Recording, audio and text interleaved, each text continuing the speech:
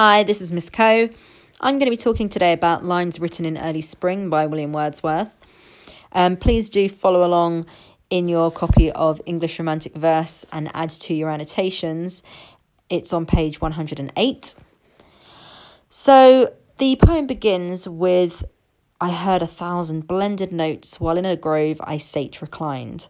So Wordsworth is establishing his speaker as sitting in a reclined position, so lying down, relaxing, in a grove, which is a kind of small woodland area. And his speaker hears 1,000 blended notes. So there are 1,000 notes of nature here, which suggests the pervasive presence of nature. There are so many notes. And of course, the musical quality of nature. And I think the adjective blended is quite interesting, because on one hand, it could suggest that nature is very harmonious. All of these notes are blended together, perhaps to create some sort of beautiful music. But on the other hand, it could possibly suggest a lack of clarity, that these notes are, because they're blended together, he's not able to pick out the individual notes. And he goes on to say that he is in that sweet mood when pleasant thoughts bring sad thoughts to the mind. He says that it's that sweet mood. It's interesting, he doesn't say a sweet mood, but rather that sweet mood. Perhaps then he expects the reader to relate to this mood that he's in. He assumes that we've also experienced that mood. And it's the mood when the pleasant thoughts inspired by this serene natural setting actually cause him to experience sad thoughts. Perhaps that's because he is forced to come to terms with the fact that even though nature is very pleasant and beautiful, the world of man is not. And that is a key idea of the poem that he's going to address in the following stanzas. The metre of the poem is in iambic tetrameter, but that last line of the stanza, the fourth line, is cut short. It has only 6 beats rather than 8. So the shortened fourth line creates emphasis. It makes perhaps a sombre pause after that fourth line because the line is shorter. He goes on in the second stanza to say, "To her fair works did nature link the human soul that through me ran." So he's personifying nature here as female. We think, of course, of Mother Nature. And nature is linking the human soul that runs through him to all of her fair works, all of the wonderful things that Mother Nature has created, like the grove and the blended musical notes that he hears.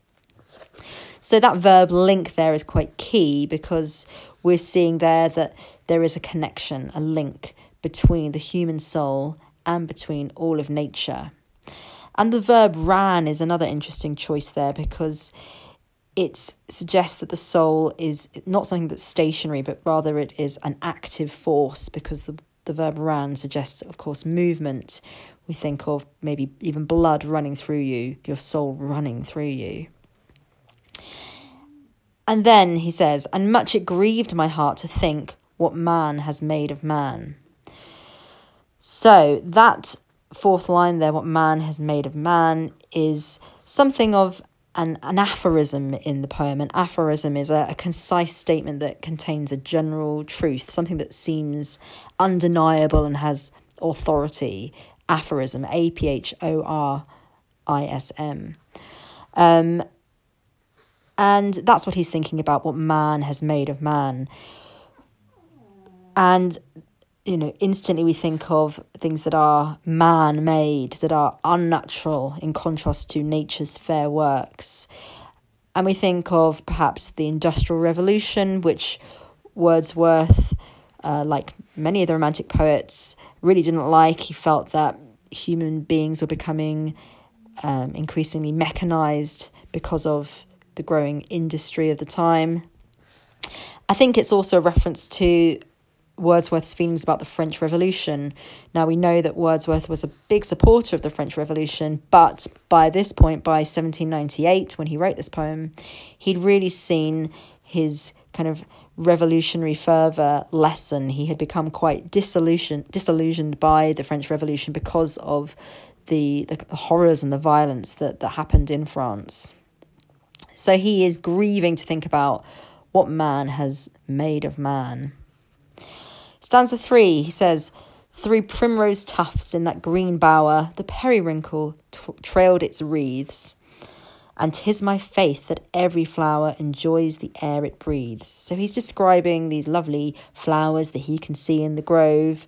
The periwinkle there is personified as kind of intentionally trailing its wreaths of flowers in a way to make it seem more beautiful. And he is asserting his faith that the flowers are enjoying their existence. They enjoy the air that they're breathing. So he wants to believe that pleasure is found within nature, that nature actually takes pleasure in itself. And then at stanza 4, the birds around me hopped and played, their thoughts I cannot measure. So there's something very childlike and innocent and quite sweet about the way he's describing the birds there. But he cannot actually understand their thoughts. Their thoughts are beyond his measure. So there's something about perhaps nature then that is beyond human understanding. As humans, we are linked to nature, but it represents another mode of being. Even though there is a connection between man and nature, he can't quite understand, he can't measure the thoughts of the birds. But the least motion which they made, it seemed a thrill of pleasure. So he thinks that these birds and nature seem to be full of pleasure. There is perhaps an element of uncertainty, though, with the word seemed there. It seemed a thrill of pleasure. He's not quite sure, but he wants to believe it and he thinks it's the case. Stanza 5 then, the budding twigs spread out their fan to catch the breezy air. It's quite similar to the periwinkle trailing its wreaths. It seems that nature is intentionally arraying itself in a way that's going to be beautiful, that's going to be pleasurable. Here, the twigs are actively spreading themselves out so that they can experience this pleasant breeze in the air. So more personification happening here, of course. And he says, and I must think, do all I can, that there was pleasure there. So again, he's really trying to assert his belief that nature takes pleasure in its own existence, but the phrasing really isn't very confident, and I must think, do all I can. It seems quite desperate that he's really having to try hard to convince himself that there is pleasure there. And the final stanza, if this belief from heaven be sent, if such be nature's holy plan, have I not reason to lament what man has made of man? So he is establishing that nature here really is divine, that nature has a holy plan. This is part of God's works. But because of this, because nature is holy, that's all the more reason, therefore, to lament, to grieve, to mourn what man has made of man. And he repeats that aphorism from stanza 2 here, which of course emphasizes the point, and he finishes with a final exclamation mark that it's now an exclamation of lamentation.